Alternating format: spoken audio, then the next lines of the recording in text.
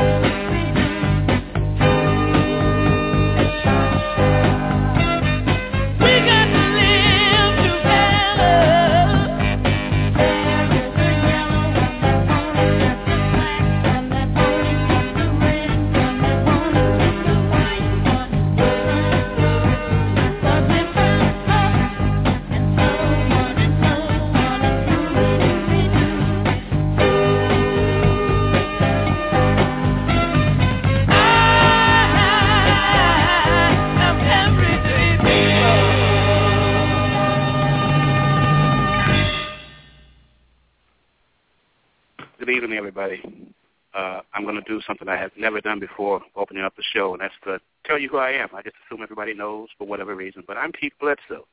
That's me, Keith Bledsoe. So I want to get that out.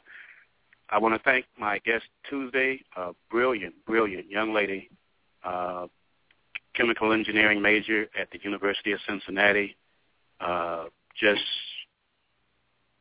got it together, and that's totally contrary to the stereotypes that you'll see if you scan the channels on daytime TV or any other form of the systems media.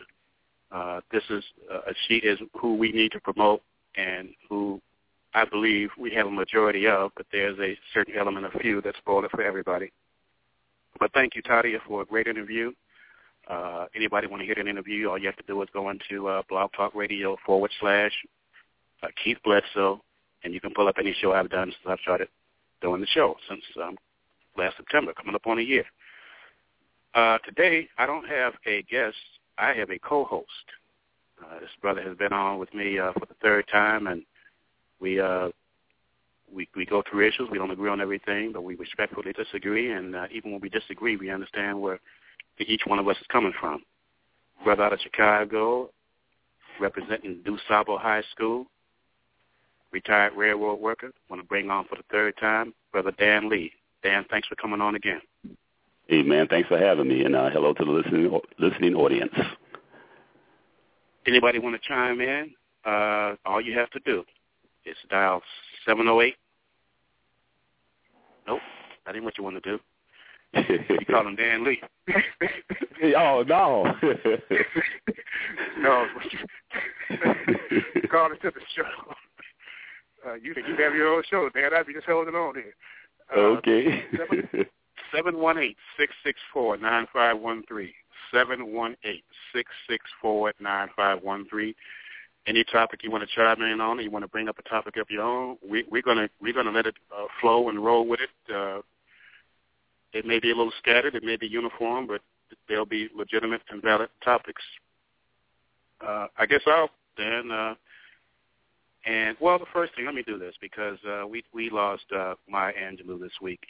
And yeah. I just want to give my condolences and pay my respect on my platform to a great, great woman who, hopefully is setting up examples where somebody can come through and follow up with some of what she was doing. Dan, what do you think about Maya Angelou? I actually met her about maybe 20 years ago while I was at work one time. She was riding on the railroad there, and I met her, very gracious lady. And at the time, I didn't know a whole lot about her. I had heard about her, literature and so forth. And even in her death, I'm still learning things about her. That was one giant of a woman, and her shadow and her glow will remain here after most of us are long gone. And while we're on the subject, I'd like to share a little story that happened. A little something happened to me today. I was in a barber shop, and a young brother was getting his hair cut right across from me. And he was in a conversation. The guy asked him, "What do you think about, Maya Angelou? What happened with her?" And that young brother said, "Oh, you mean the stand-up comedian?" And I don't usually get in people's conversations, but I had to break in right there, and explain to that young brother who Maya Angelou was, and why he should at least Google her when he gets a chance. And he really didn't want to listen to me. He wanted to start talking about what Tupac was a poet too. Don't nobody talk about Tupac, et cetera, et cetera. I said, my brother, yeah, that's what he came at me with. And I said, I understand where you're coming from, but just do yourself a favor, not me. Do yourself a favor and look this woman up. Just Google her, and then you'll understand why she's, why a lot of people, just about the whole world, is remembering her. And so hopefully I got through to the young brother, but sometimes you have to wonder. I hope so. Because these youth, they just don't know. And I don't know if it's necessarily all that far, because the system definitely doesn't put anything out there. He could probably tell you about Jerry Springer, what's the topic of the day, who passed. Oh, I'm sure he could have told us all about that. But as a matter of fact, he and a couple of the other brothers said, well, we really not into reading such and such and such. Sometimes we look at they mention television and the opinion shows they might look at every now and then. I said, well, if all you do is look at opinion shows, all you'll have is other people's opinions. You need to form your own opinions and then weigh what other people say and think against what you're thinking about and what you're talking about, and you can become a more well-rounded person like that. Well, so hopefully, like I said, I hope it's sunk in. You can lead them to the knowledge. You can put it out there for them. But like they say about the horse, taking them to the water, Exactly. Hope they absorb it. All you can do is put it out there, and you've done your part, man, as far as that situation was concerned. Yeah, that's why, I first started dealing with Facebook maybe 2 or 3 years ago, and when I first saw it, I said, man, this could be a great tool for spreading stuff, because I noticed there was a lot of frivolity on there. Still is, actually, but I just believe that this medium and the various other social medias can be used for sharing information more so than just all this other crazy stuff that's going on out here. And I'm glad to see it starting to evolve that way, especially on, some of our pages and some of the radio station pages and so forth that I visit. It's becoming more of an information medium, which I think it should be. Absolutely. I mean, it's one of the most powerful tools that we have. I mean, first it was the Internet. Now you have the Facebook. Mm-hmm. There's no reason why we're not. Well, there's reasons, but it's just a shame that we're not doing the things we need to do with this media. We have media right in our hands, and we're not doing any. Well, some of us are trying to do something with it, but there are too many who are just spreading Jerry Springer daytime TV BS crap. But we do what we can do, and like you say, we can lead them to it. It's on them from there. I got to ask you about. Go ahead. You have something? Oh no, I was just going to bring up. I was just going to co-sign what you just said. It's really a powerful tool, and hopefully, the tide starts. But what were you about to bring up? Man, but I was going to go to. Of course, we got to go to this Donald Sterling guy. I'll just say my little part, and I'll let you. Because me. I get it. Okay, he is this, he is that. The dude is bigot. He don't care for black folk. Call him racist. He's this. I get it. I agree with all that. Hey, it's all good. I'm down with that.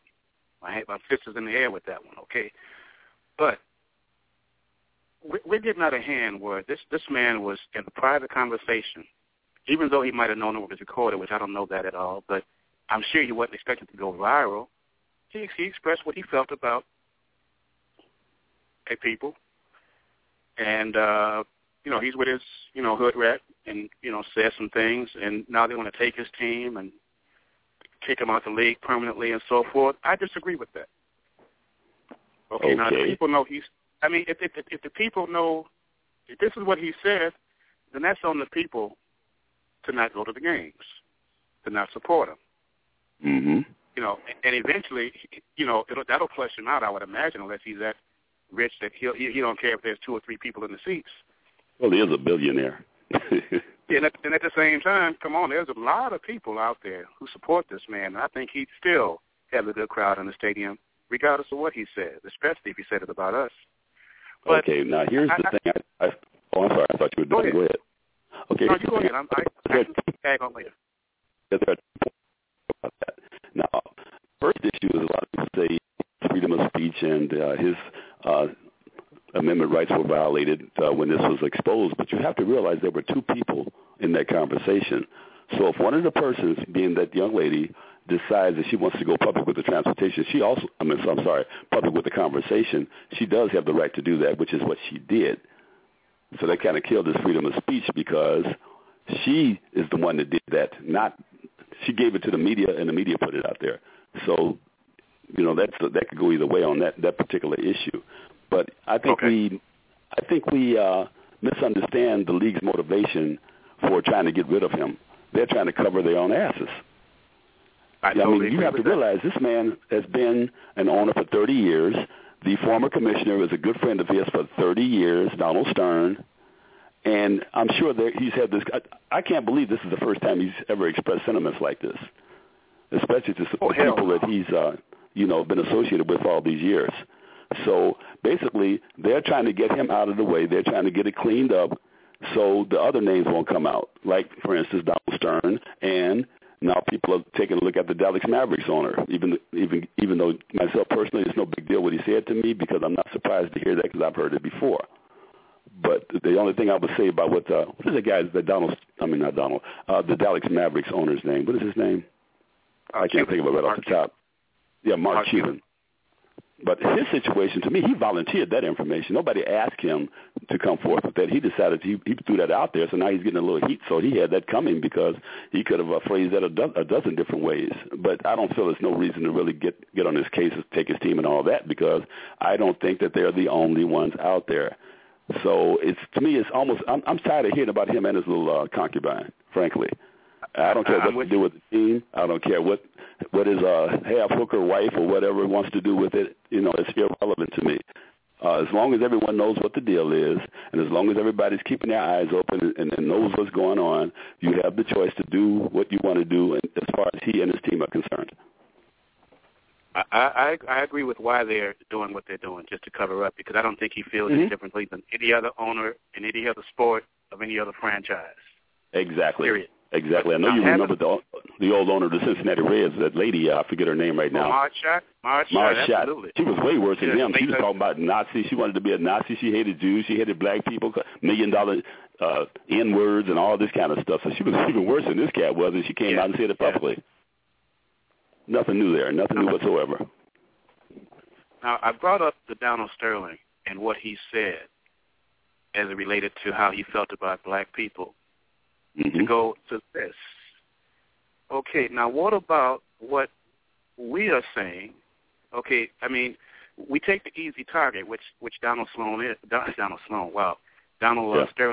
and Eric Snowden. They're easy targets, but we have some of our thug rappers saying much worse things and causing us more harm than Donald Sterling has ever caused us, and we say nothing. We don't recommend that they get dropped from the record label. Well, some people do. Some people do. There have been campaigns. It's just the average person in the street doesn't really get involved. There have been a lot of campaigns to get these cats off the air, and it's been going on for decades.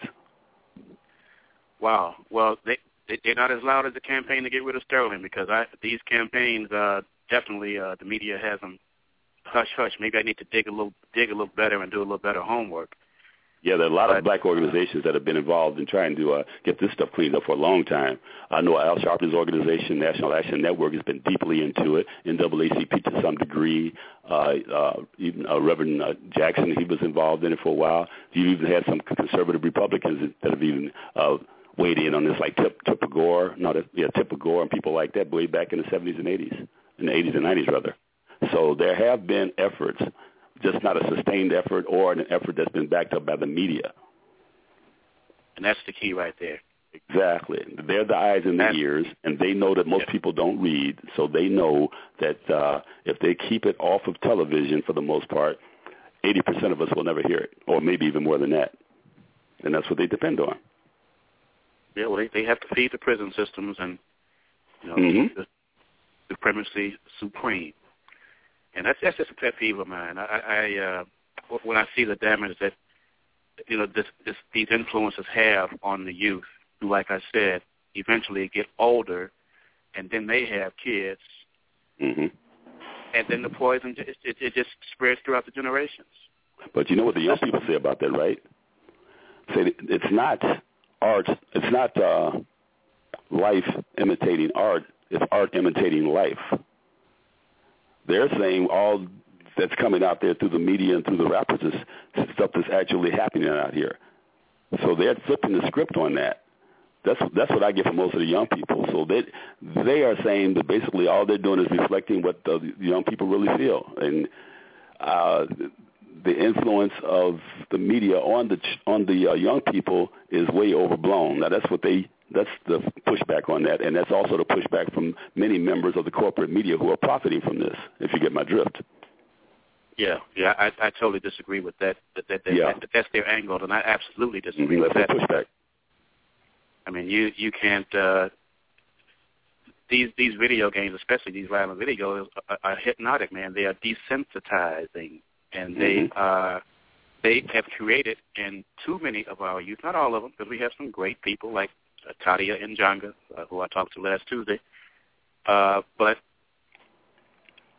too many of our youth are just pretty much like zombies, man. They have no emotion, no nothing. They just do. Yeah, but then we were talking when we connected earlier. When we were speaking of some of the so-called not senior rappers, but the old school rappers, so to speak, the ones that have really made it, like Tip Diddley or whatever his name is, and Dr. Dre and folks like that. They've gotten paid to the point where they can do anything they want. And now we have so-called respectable people, respectable institutions, respectable media that treat them as senior statesmen now. That's not helping anything.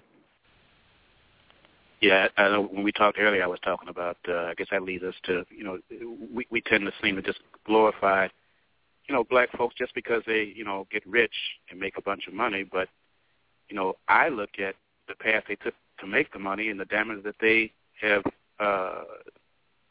covertly done to the youth. I may be wrong. Exactly. I'm wrong word. I put that C shouldn't be there. Overtly. Yeah, I say it's been overt.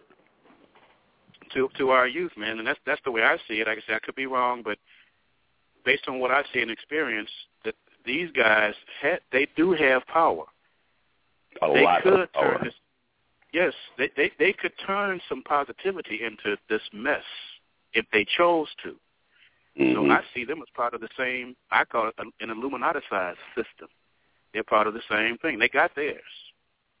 Yeah, it's a symbiotic relationship between them, the media, the corporate lord. I mean, anytime you have 6 corporations that own just about every bit of media in the entire country, you go back 20, 30 years, no one could have foresaw this. They are controlling just about everything now, which is why so many things that are positive or things that so-called progressives want to get to the people rarely make it on air. They control all of that. They make sure it doesn't get on air, and they frame the stories before they put them out there. I mean, look at the VA story now. They all frame it as the situation with today's VA, but they're completely ignoring the failures of the system that goes back decades, or just as recently as the Bush administration in 2007, when not the Mayo Clinic. I can't. Michael. What is the name of that place?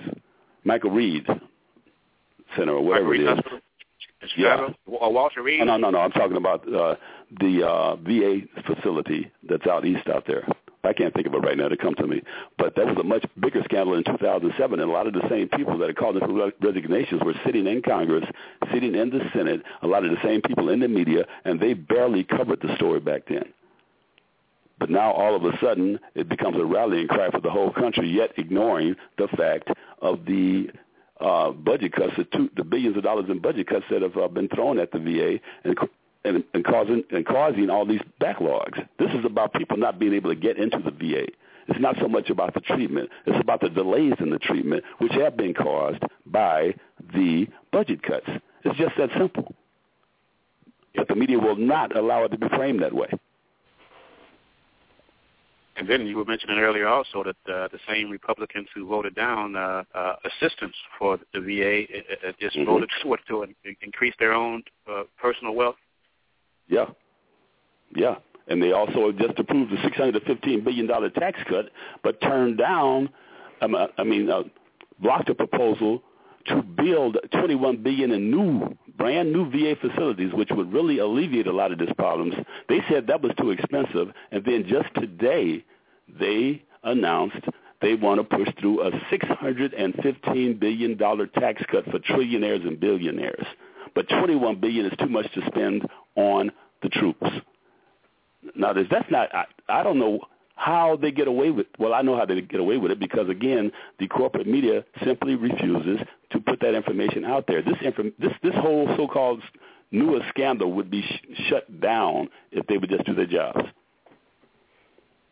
Well, if they covered it like they covered Clinton with Monica, something would happen. But, yep. That still amazes me that the president was impeached for something that maybe his wife should have slapped the hell out of him about. Well, apparently she did, from what I hear, but that's another story. and that's where it should have been left. That's where they should have been left right there on the palm of her hand. So when they talk about that, and then I think about the 9/11 thing that hasn't been followed up with at all. That's a whole different story. But yes, and still, I was going to talk about that too. Bring up if you watch the early morning circus news shows, how they all they're talking about is Benghazi. Mm-hmm. And it's every time you talk about Benghazi, the first thing I think about is that third that the World Trade Center dropping down on its own. Mm-hmm. And this brother Barry Jennings being killed, who was in that building before it dropped down and was about to start talking, and he was mysteriously died. So had that been a Democrat in office, damn well he'd have been impeached. Well, in addition to that, you also have from 2000 to 2008 about a dozen embassy attacks during the Bush administration where 80 to 90 Americans were killed, several, and including soldiers in this now. A lot of soldiers, damn near 100 Americans were killed, and a lot of people maimed and whatnot, in about 10 to 12 different incidents. But yet, a lot of the same people that are pushing the Benghazi hearings said nothing about that. They said, we cannot speak out against the president because these were acts of war, and you are unpatriotic if you say anything about a sitting president in a foreign country or when we're experiencing an attack from any other entity, except all the rules changed when President number 44 walked in office. Well, what gets me, when you talk about act of war, first of all, it was act of lies that led to an act of occupation. Mm-hmm. I used to think that war had to be declared by Congress, but all that stuff has changed, too. Well, that changed way back with Vietnam. No, actually Korea. Oh, did it? Yeah, Korea, actually. Oh, really? Korea was never declared a declared war. It was a so-called police action. That was one of the major controversies back then, but it didn't. But everybody backed the president back then. But Korea was not an actual war, technically, and sort of the same. Vietnam also had some issues too, of actually not being an act of war. War was not actually declared at first. It became a police action, and then it just grew from there. I mean, the whole Vietnam War was justified. Have you heard of the Gulf of Tonkin incident that happened right before the Vietnam War? Are you familiar with that? I'm not familiar with that, no. Okay. Apparently, we blew up 2 of our own ships in the Gulf of Tonkin, right off the shore of the North Vietnam, and blamed it on the North Vietnamese to give an excuse to send those troops in. And that's a historic fact. It's been being admitted to now. That's how the Vietnam War was justified. It's not how it started, but that's how it was justified. Wow. Yeah. Oh, this is history, brother. They laugh at it now. Yeah, we did it, so what you going to do? Yeah, and they have some things they're doing today that they can, in a few years, they can look back and laugh at. And say, yeah, we did what you going to do. And that trend, it appears, I don't know if it'll ever stop, man. If we can break that train left the station a long time ago. Undeclared wars seems to be our stock and trade nowadays. And now you have Dick Cheney resurfacing. You have John McCain, the big time loser, coming back, calling President Obama weak because he doesn't want to go over into not Bosnia. What am I talking about? In the Ukraine and start a war over there when this thing is unraveling on its own. I mean, Putin has pulled back troops 2 or 3 times since this thing really became big, but the media's not reporting on that. He's also agreed with the elections, which he said he would never do. He's backing up, and they're trying to find a way out because these sanctions are jacking them up. They've had all this stuff devalued. Those billionaires that they put those individual sanctions are getting in Putin's behind, and they are pulling back little by little. I think they may stay in Crimea, but they're not going to do too much except for today when they attacked that helicopter, I believe it was. And that was supposedly some renegade troops. But Putin is now realizing that this quiet diplomacy and these sanctions are starting to work. He's letting him hang himself. He keeps feeding the rope to him and letting him hang himself. And he's coming back all on his own. They're not even talking to him. You'll see what happens as all your currency becomes devalued and your stock market goes in the toilet. And that's what the whole thing's really about. But now that's happening. You notice how quiet it's been on. You haven't heard a lot about the Ukraine lately. Have you noticed that? I haven't heard about the Ukraine. I ain't heard about that damn plane. It has been kind of quiet. I heard something about the plane today. Yesterday. Yesterday they said they've been looking in the wrong area again. Yeah, I saw that. It wasn't there. It wasn't there. Well, wherever it is, they know where it is. Okay, this don't make no damn sense. You think they know where it is? I believe that they know where that plane is. I just can't help but to think that I could be wrong. Of course, see, this is where you talk about believing and knowing. This gets into a whole other subject, but I won't go there right now. Yeah, I believe that they do, but I don't know that. Of course I don't, but I believe they do. Yeah, that's based on the history and the sinister history of this country, man. Okay, I can give you an example of a similar situation where it took them 10 years to find the plane in a much shallower ocean. When Air France went down, it took them 10 years to find that plane. And the Indian Ocean, where this Malaysian flight went down, is 4 or 5 times deeper than that, with a full-scale mountain range down there, with valleys and crevices down there. Something could be down there forever. And you could not possibly not find it. But it did take 10 years to find that other plane. I'm not saying that they're not hiding it or whatever, but I'm just giving these are facts. That's the worst ocean in the world for anything to go down is the Indian Ocean. That's the deepest ocean on this planet. I could be wrong. I mean, I hope I'm wrong. It's just that it's just my little personal little vibe that my personal little peeve. Yeah, it could be. You could very well be right, but I hear you. Yep. I was going to say one thing. When you mentioned John McCain and Dick Cheney, it just turns my stomach up because it's like, and here we go with the media again. What the hell are they even doing talking about anything? Well, of course we know what the system is using them for. Yeah, if they talk to Sarah Palin, they'll talk to anybody. Anyway, you're talking about the queen of irrelevancy. Exactly. I mean, he's the one that brought that moron Palin into the picture, and he still can't shut up, man. Precisely.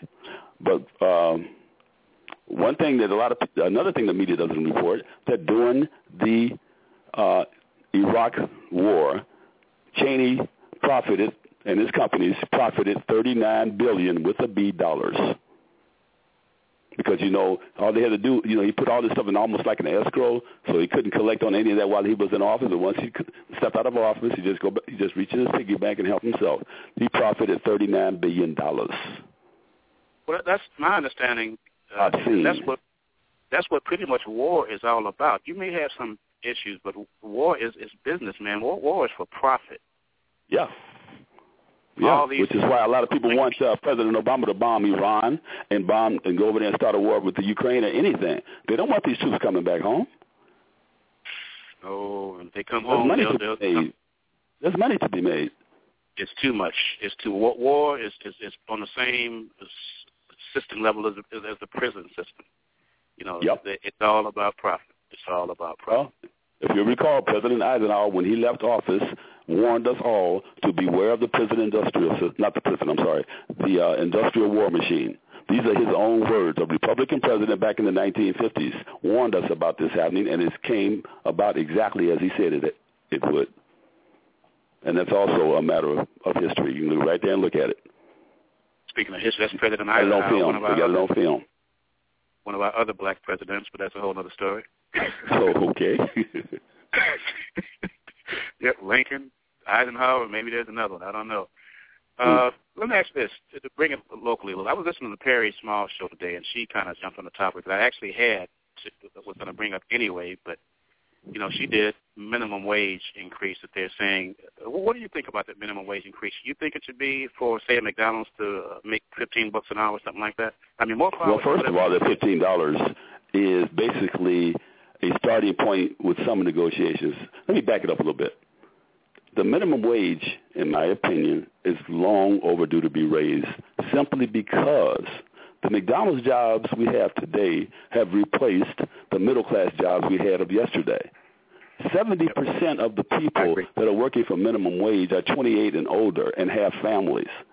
There's a common misconception that minimum wage workers are all young people or transients, but that is no longer the case. The middle-class jobs people supported their families with have been replaced by the middle-class jobs that we used to have back in the day have been replaced by 2 and 3 minimum wage jobs, so people are trying to survive off of this. So the economy has changed, and with that change, we need an increase in the minimum wage for several reasons.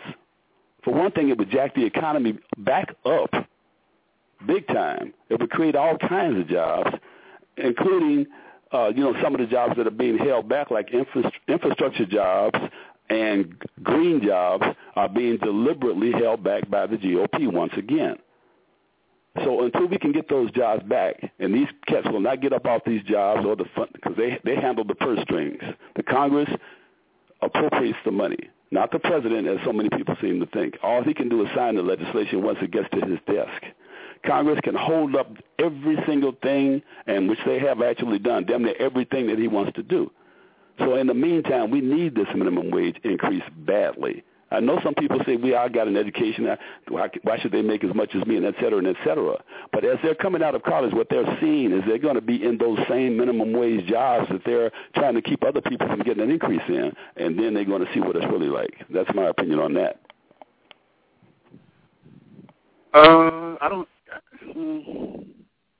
I hear you.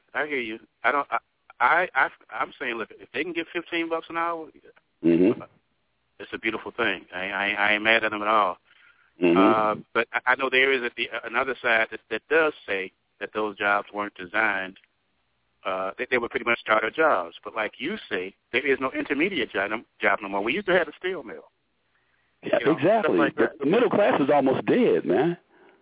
Exactly. So I understand that, too. I understand both sides at the same time. Hell yeah, raise the minimum wage. Let these people get paid. The $15 an hour thing is basically, in various local areas, the national push is for $10.10, which is a small step. So even if the national minimum wage was raised to $10.10, that would pump billions of dollars into the economy. And it's been proven that people that are working in the lowest paid jobs, every dollar that they spend generates $1.50 of economic activity. This has been proven over and over and over again. What this basically means to us is tax revenues increase.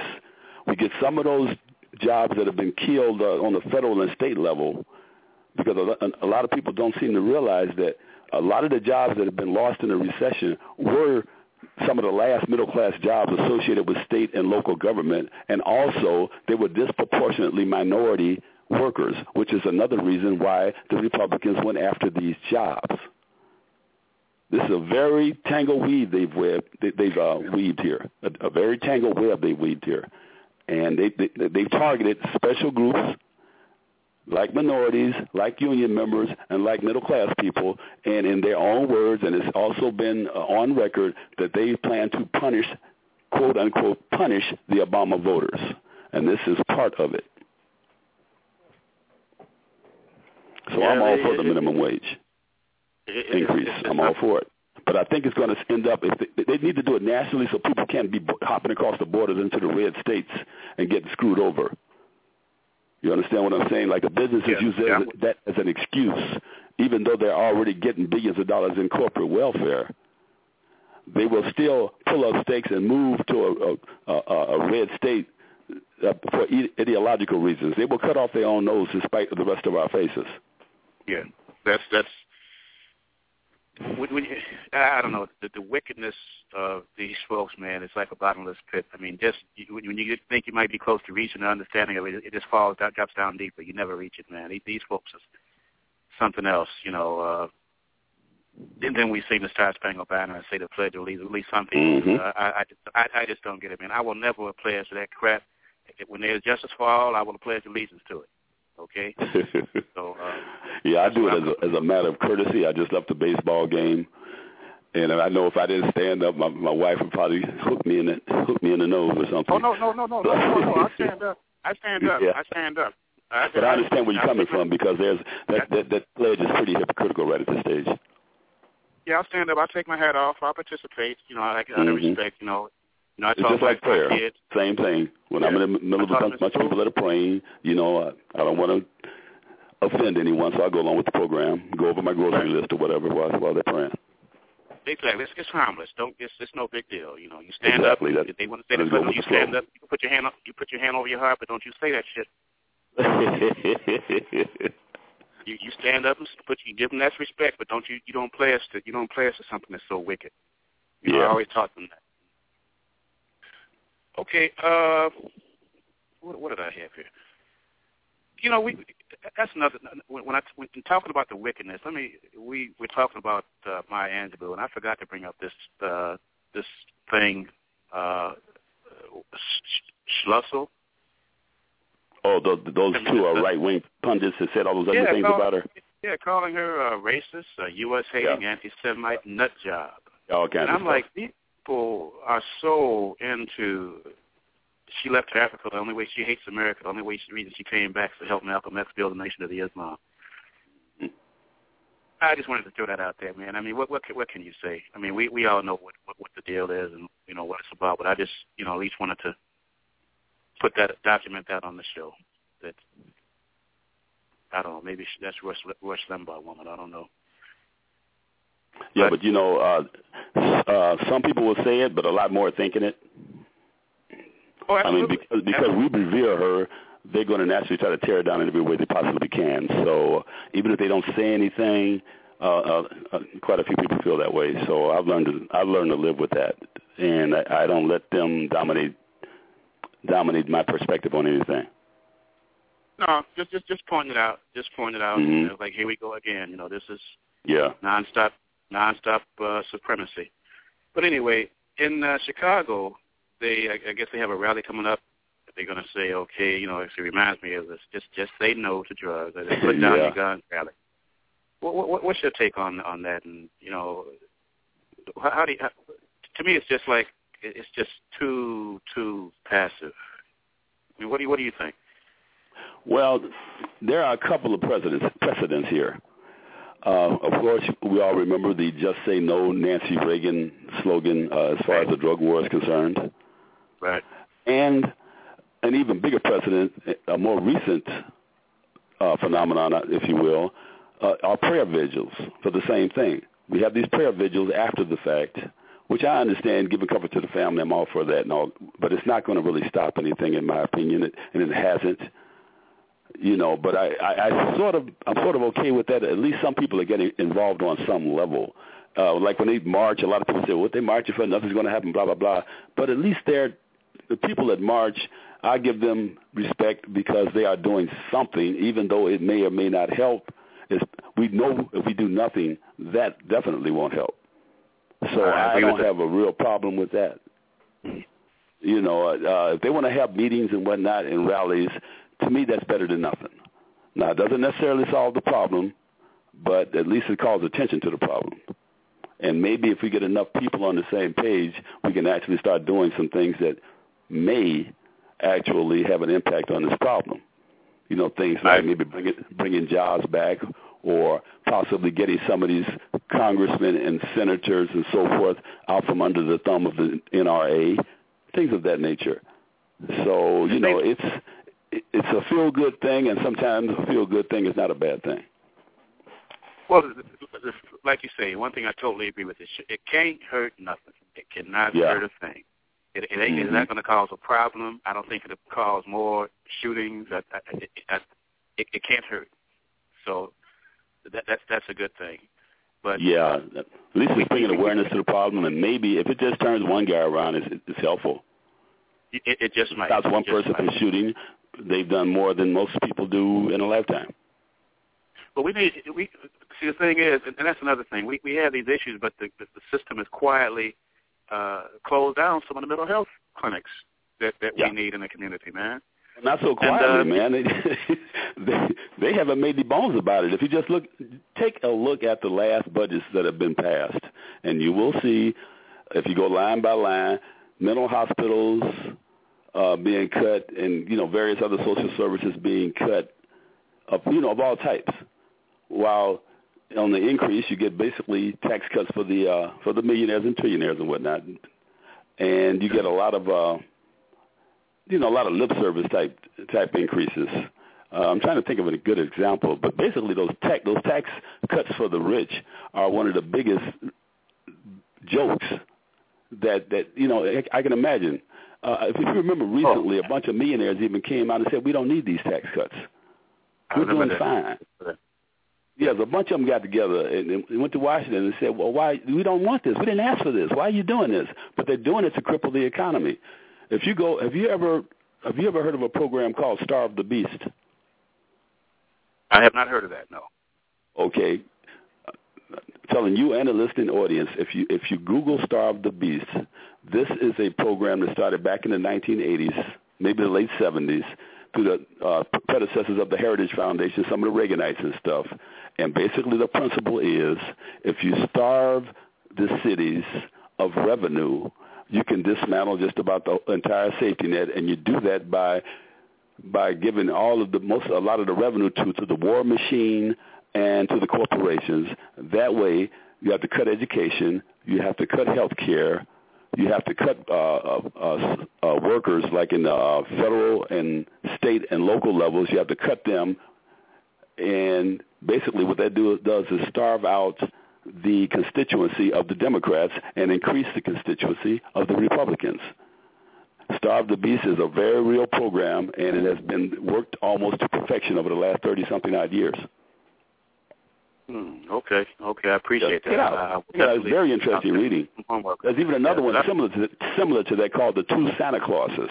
It's a little less well known, but basically what that means is if you get a Democratic president in, you put the bad Santa Claus, because the Congress, if they control the Congress and the local governments, they make all the budget cuts that hurt the people on the streets.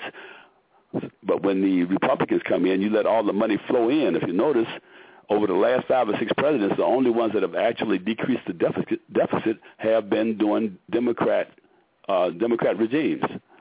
None of the Republican presidents over the last few decades have decreased the deficit. They've increased it. They spend on credit cards. The Democrats get in, then they tighten everything up, snatch all the money out, and hurt all the people in the streets. And that's what the two Santa Clauses is: good Santa Claus, bad Santa Claus. Well, no doubt who's winning. It's crazy. Let me ask you this about the.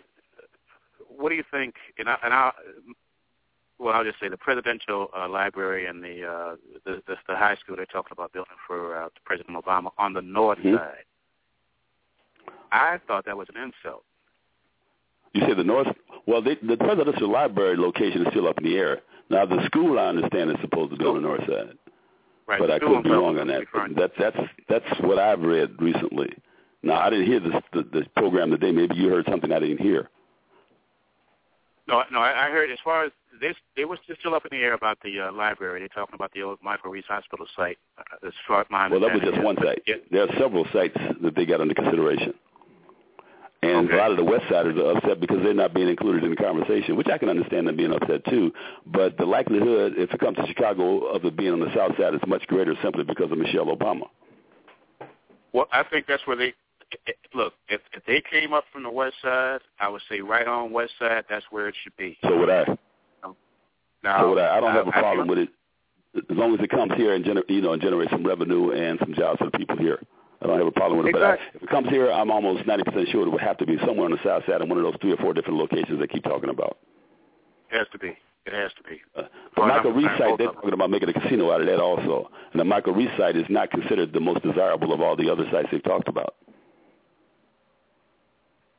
Like, for instance, the Washington Park area and the Hyde Park area, the University of Chicago area are at the top of the list as far as desirability is concerned.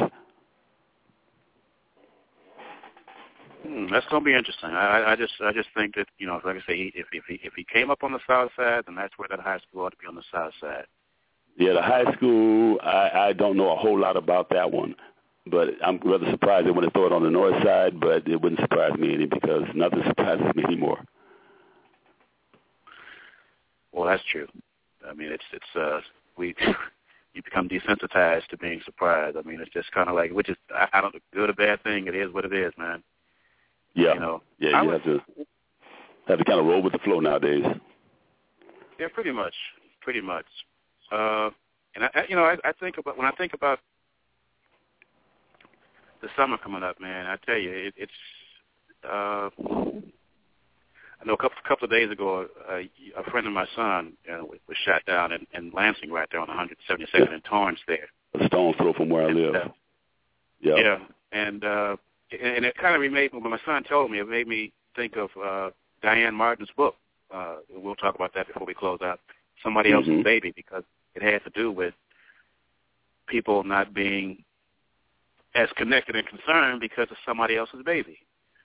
Exactly. And I got to say, I can't say I'm not guilty of that. I mean, I don't know. But when I heard that, when he told me that, it hit home because it was so close to a place I'd always gone to, right down the street from where I used to live in South Holland.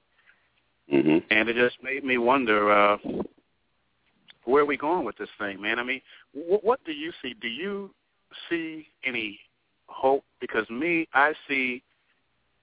not sure about, as a people, I think we have to have a change before I see something, but there's always going to be hope for individuals. I mean, you can always get out there and get yours. I believe that. But as a people, I mean, how do you see that, man? I see, as right now, if we continue on the path that we're on, we're going to end up with black people and colored people. I was going to use the other word, but you get my drift. I don't like using that other word. That's where we're going right now, because Chris Rock said this in a comedy routine, I think a decade or so ago. There's a war within our own community, and part of it is the generational line, part of it is the class line, and part of it is ideology. We're going to have the haves and the want-to-have black folks against the ones that want to be straight-up thugs, want to hang their pants off their behinds and do all those other things that we hate so much, killing each other and, deep into the drug culture and so forth. And we're going in 2 different directions also. And that's the part that scares me. We're having a civil war right here in the black community. And it's not just Chicago. And it's not just in Chicago. The narrative has been that Chicago is supposed to be this, that, and the other as far as murder is concerned. But per capita murders in the United States of America, Chicago does not even make the top 10. I think there's something like 15th, 16th, or 17th or something like that. There are a whole list of cities that per capita, which means per 1,000 people or whatever, per 100,000 or whatever. And these are large cities over 500,000. Chicago's not even in the top 10. So that narrative is being pushed for for other political reasons. They don't cover a lot of the stuff that's happening in these other cities. But we have a lot of other cities that are worse than ours. Yeah, it's I guess bottom line is it's just bad, man. We've systematically bought into what's been put out in front of us, man, and it's not good. I hope something happens. You never know, things can happen, but right now, as a people, I know what needs to happen. What needs to happen, we need to get our school systems are crucial to turning this around. School systems, our school systems are pretty jacked up right now. Yeah, we have some pockets of excellence and so forth, but overall, your average high school you walk into in the hood, half those kids can't read a fifth grade book. I know this because I've seen some of the papers. I'm not making this up. It is scary. That is some scary stuff, man. I heard Emmanuel saying something like this year's public schools had like an 80-something % graduation rate or passing rate. I said, yeah, right. Well, yeah, you can graduate people, no problem. I know a young man that was a junior at a very well-known high school, and his parents are so happy they called me over to look at his paper. He got an A- on it, and it was an essay. And I'm not exaggerating. This was one of the worst things I'd ever seen in writing. I could barely make out what the hell it was about. No capital letters, no punctuation, misspelling, sentences run together, and it was damn. You may as well gave him a crayon and a piece of paper to do this. And he got an A-. I don't even want to see the failures. That's deep. And this I saw with my own two eyes. And this is not something someone told me. And I just didn't have the heart to tell them, the way it really was. When we talked earlier today, preparing for the show, I was saying that the whole school system, it's got to be dug up and rerouted, man, and replanted. And a certain curriculum has to be put to these kids as soon as they get to kindergarten or even pre-kindergarten, man. Precisely. You got conflict resolution. I'm drawing a blank. Conflict resolution, morale, self-respect. That's interaction. Socialization. Exactly. I know a lot of us due to the lack of jobs in the hood now. But at the same time, if you're a business person and you're confronted with a person that not only cannot read, that wants to split your head open, you got a problem. Because there's a lot of hostility because people get very frustrated when they know that they're not making the grade in certain ways, and they're looking at all this material stuff on television. And why don't they have it? Right. You understand? And it causes frustration, and it's like a circle. We're going around. We're going around in circles right now. They got to pay these teachers. They got to get. See, they are, and the thing that pisses me off, they all know this, man. I think my son, during his grammar school and high school, he went to Greenwood in South Holland, and he went to McKinley in South Holland, and he went to Thornwood in South Holland. Mm-hmm. And I think he may have had, I don't know if he had one black male teacher. If he did, he was above average. Yeah, if he did, he got more than most of us did. I don't think he had too many white men. I can't blame that on the color of the teacher. I'm not blaming that on the color of the teacher. I'm blaming it on the fact that teaching has become so vilified and unattractive to so many people. They said it's just not worth it because they have to be disciplinarians and policemen more so than teachers. I have people in my family that are teachers, and the frustration, and they really want to do well, but it's so difficult because you have to play referee. By the time you get the class calmed down, the class period is almost over. Yeah. Just too much hostility. If you say something to it, then you got Pookie and Ray Ray coming, Nene and all. So I get that. It's unfortunate. I feel for them. This has to be done before they hit the school. This has to be done before they even go in the doors. These kids have to come in ready to learn. And I'm not blaming it on them.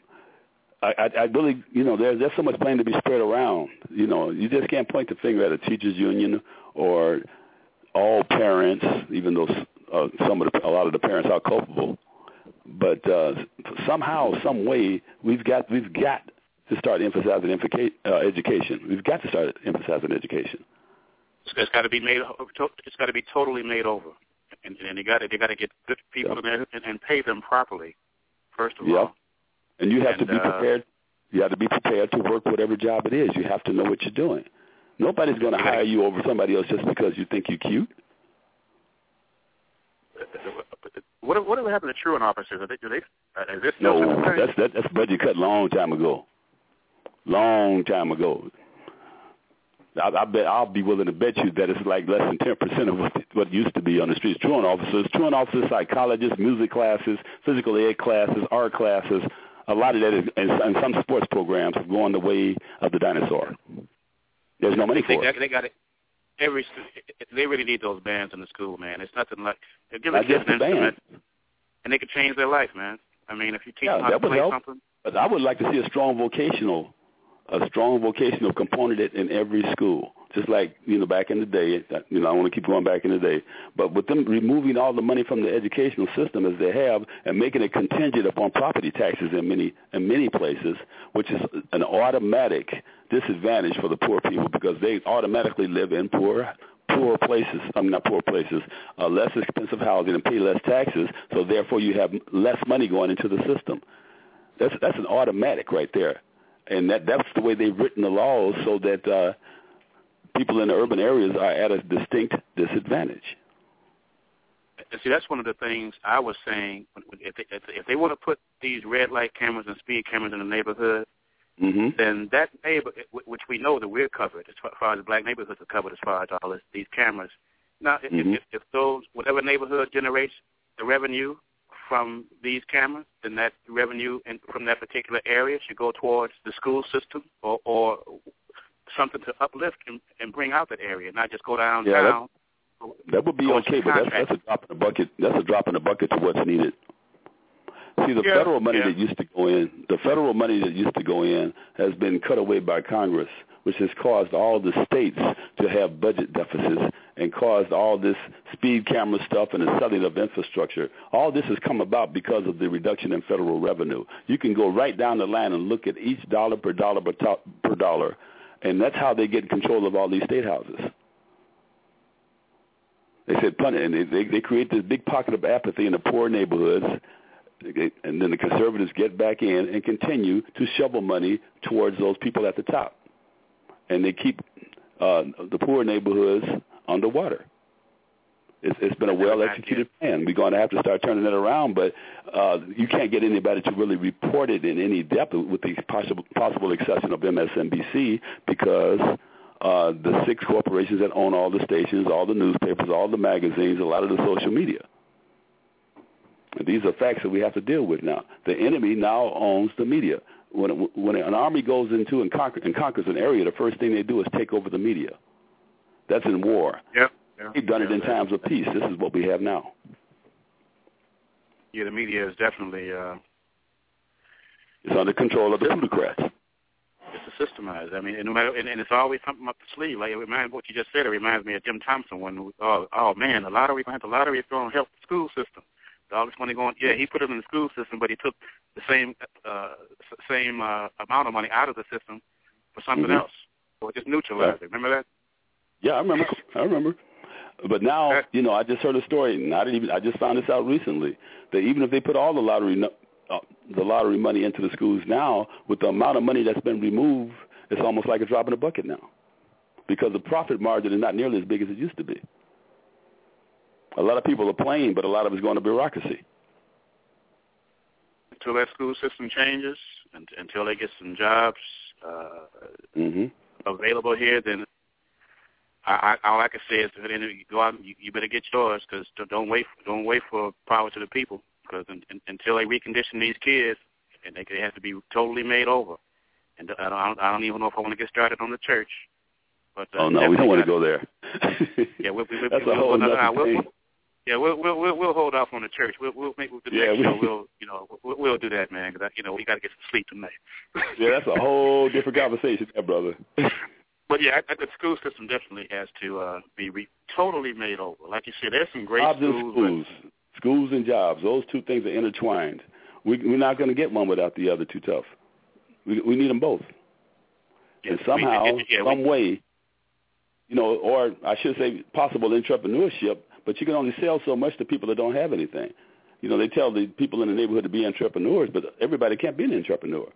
Everybody can't have a business because then you just have a barter system. Yeah.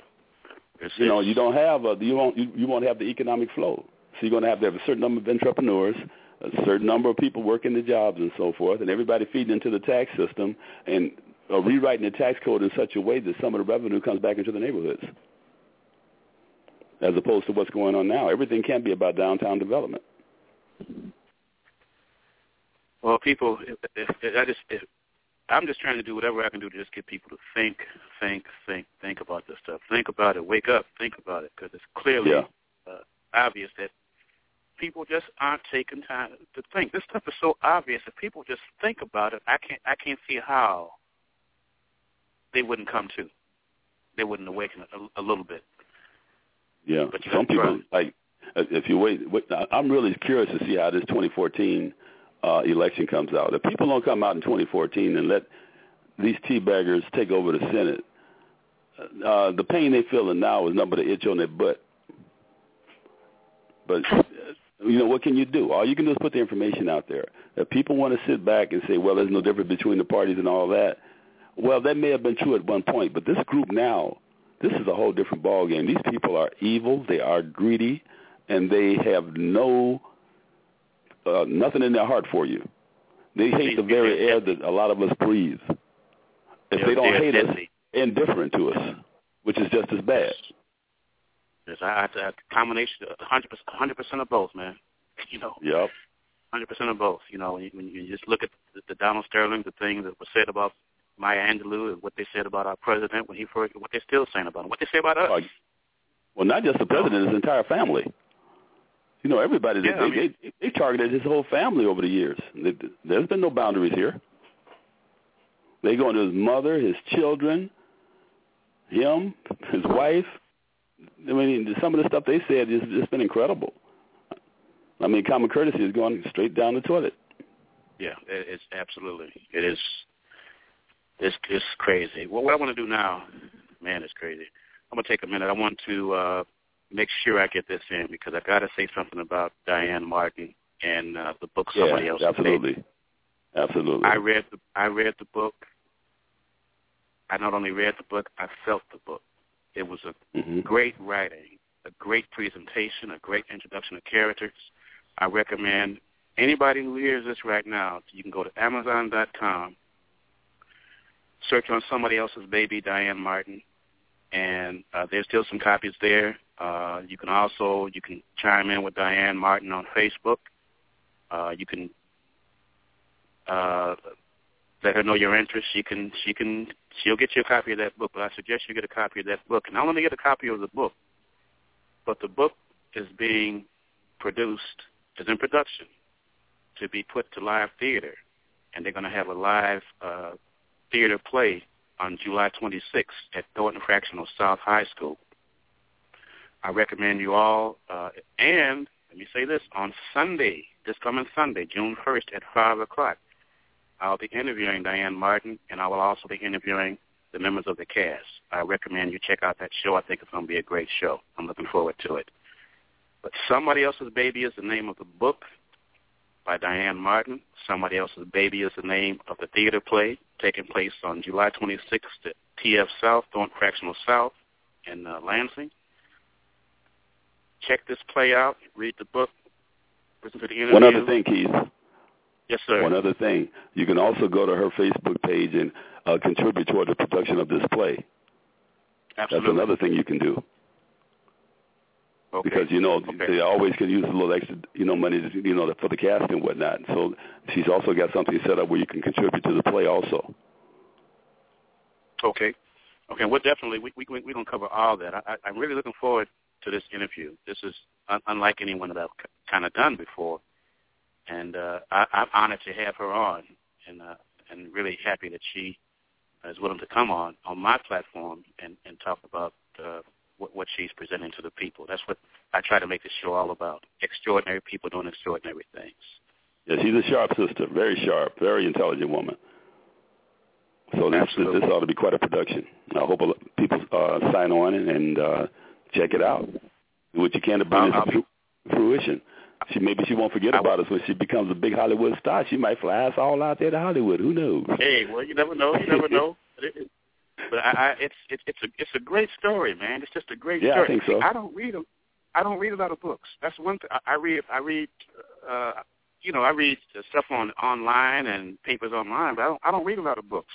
Mm-hmm. I picked this book up, and I was trying to let me give myself a week to read the book before I have. We set up at that time to have Diane on the show, and I finished the book in 3 days. Okay. Great writing. I recommend all the readers out there, even if you don't read like I don't read, get this book, and it's real talk. It's real situations, and I can go on a long time about this book and Diane Martin, but we're gonna pick it up from that on Sunday. You all tune in Sunday at 5 o'clock, and I'll be posting it and promoting it, and I'll be promoting the theater play and the book from here on out. Well, Brother Dan, I tell you, for that premiere. Oh yeah. Yeah, I'm looking forward to it. I'm moving to Texas next month, but that month after that, I will be back, and I will be sitting in an audience on that day, checking out the premiere of this play. Period. I'll be home for that, no doubt about it. You and me both. Well, Brother Dan, I tell you, I appreciate you coming on as a co-host with me, helping me out, keeping me learning, and keeping me just on point with things, man. I appreciate all the information that you put out there. I learn a lot, and I like learning, especially about what's real, what's really happening, and that's what you do. That's what a lot of the people do out there, and I appreciate them all. But you're here now on the show with me, so I'm telling you straight up, man to man, I appreciate you coming on, man. Hey, man, I appreciate the opportunity. Nothing I love better than sharing knowledge and learning. I try to learn something new every day if I possibly can. And that's really not that hard because there's a lot of stuff I don't know, obviously, just like everybody else. And we can always learn from each other. So as long as we keep communicating with each other, we all become the better for it. Absolutely. I just know a little bit, and I'm trying to learn a little bit more every day. There you go. And I don't think it'll ever get to a lot. It's going to always be a little bit because I'm going to stay hungry for more. So that's just where I'm at with that. So in closing, Brother Dan, you know how we do it. Anything that you might want to share with the audience and put out there, anything that just motivates you, makes you feel good, pissing you off, or whatever you want to share with the audience in closing, man. Basically, I'd like to thank anyone that's listening out there, and I hope you got as much from our conversation as we do. And I just wish everybody peace, love, and happiness, and much knowledge to everybody. Until the next time. Absolutely, and as I say, get out, get Amazon.com, check out Somebody Else's Baby by Diane Martin. You can go on the website. They can always use some funding. It's not, the presentation is not free, and we will have Diane Martin on Sunday at 5 o'clock. And in closing, I'll just say that in the name of whomever or whatever, your spiritual power.